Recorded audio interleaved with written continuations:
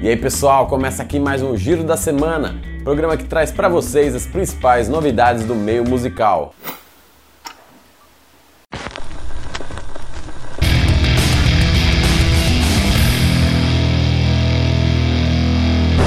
E o Giro da Semana começa falando de shows anunciados, shows cancelados e shows que rolaram no último final de semana e a gente foi conferir. Os anunciados foram Justin Bieber, que traz a Purple's World Tour ao Brasil no início do próximo ano. São 2 shows, no Rio dia 29 de março e em São Paulo no dia 1º de abril, não é mentira. E os ingressos para o show já estão à venda e custam até R$750. Outro que anunciou o show por aqui foi o Korn. Na verdade, quem foi ao show do Aerosmith em São Paulo já sabia. Antes do show, um vídeo nos telões anunciou que a banda vinha ao Brasil em abril de 2017. O Korn faz 3 shows por aqui com a turnê que divulga o novo disco The Serenity of Suffering, dias 19 de abril em São Paulo, dia 21 em Curitiba e 23 do mesmo mês em Porto Alegre. Os ingressos de São Paulo começam a ser vendidos no próximo dia 31 de outubro, em Curitiba e Porto Alegre as vendas começam no dia 3 de novembro.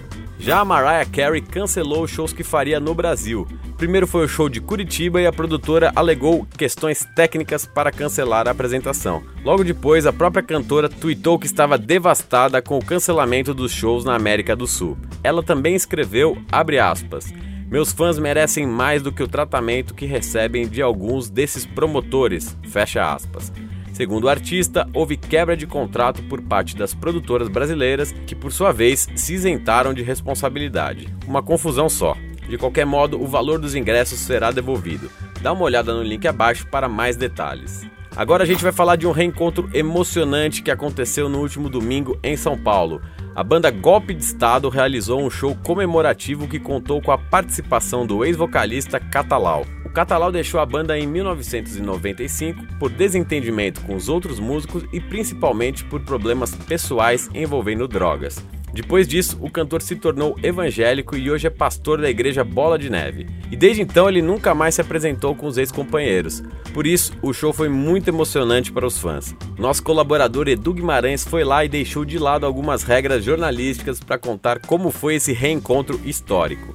E ele também registrou em fotos os momentos mais marcantes da apresentação. Dá uma olhada lá que tá bem legal.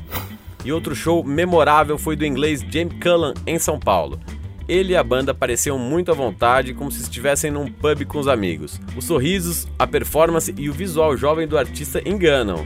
Cullum já está com 37 anos. Além de cantar, e que baita voz, ele tocou seu piano, é claro, e ainda fez percussão em alguns momentos. Bom humor, bom gosto, boa música e simpatia resumem a única apresentação que o Jamie Cullum fez no país nessa turnê. Também tem texto e fotos no site, dá uma conferida. E notícia boa para quem gosta dos gaúchos do Nenhum de Nós. A banda completa 3 décadas neste ano de 2016 e, como forma de comemorar esse aniversário, tem uma biografia lançada pela editora Belas Artes. Escrita pelo jornalista e radialista Marcelo Ferla, a obra recebeu o título de Nenhum de Nós, a obra inteira de uma vida, e traz não apenas a história da banda, mas também a história de suas principais canções. Nas 224 páginas do livro, há ainda histórias de bastidores, fotos raras e depoimentos tanto dos músicos quanto de holds, técnicos, produtores que trabalharam ou trabalham com a banda.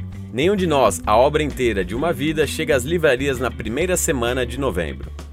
E a gente conversou com o guitarrista brasileiro Ricardo Falcon, que há alguns meses foi confirmado no Sinister, um dos maiores nomes do metal extremo europeu. O Ricardo contou pra gente que depois de largar tudo no Brasil para ir morar na Europa, encontrou muitas dificuldades e pensou até em desistir. Mas aí as coisas foram se acertando. E sabe o que é curioso? Ele entrou no Sinister para ocupar uma vaga de baixista. Pois é, ele toca guitarra, mas viu o anúncio da banda no Facebook procurando um baixista e se candidatou. No novo disco da banda, inclusive, os baixos são dele, mas ao vivo e a partir da saída do guitarrista, ele assumiu a guitarra. O papo completo está no link que você encontra aqui embaixo, dá uma olhada lá. E a gente fecha o giro dessa semana lembrando das nossas playlists. Elas são atualizadas toda sexta-feira, dia que sai o giro, com novidades nacionais e internacionais. Confere lá também. É isso aí, pessoal, espero que vocês tenham gostado. Se gostou, se inscreve no nosso canal, clica aqui embaixo em curtir e não deixe de visitar o nosso site territoriodamusica.com para saber mais informações sobre o meio da música. Um abraço e até semana que vem.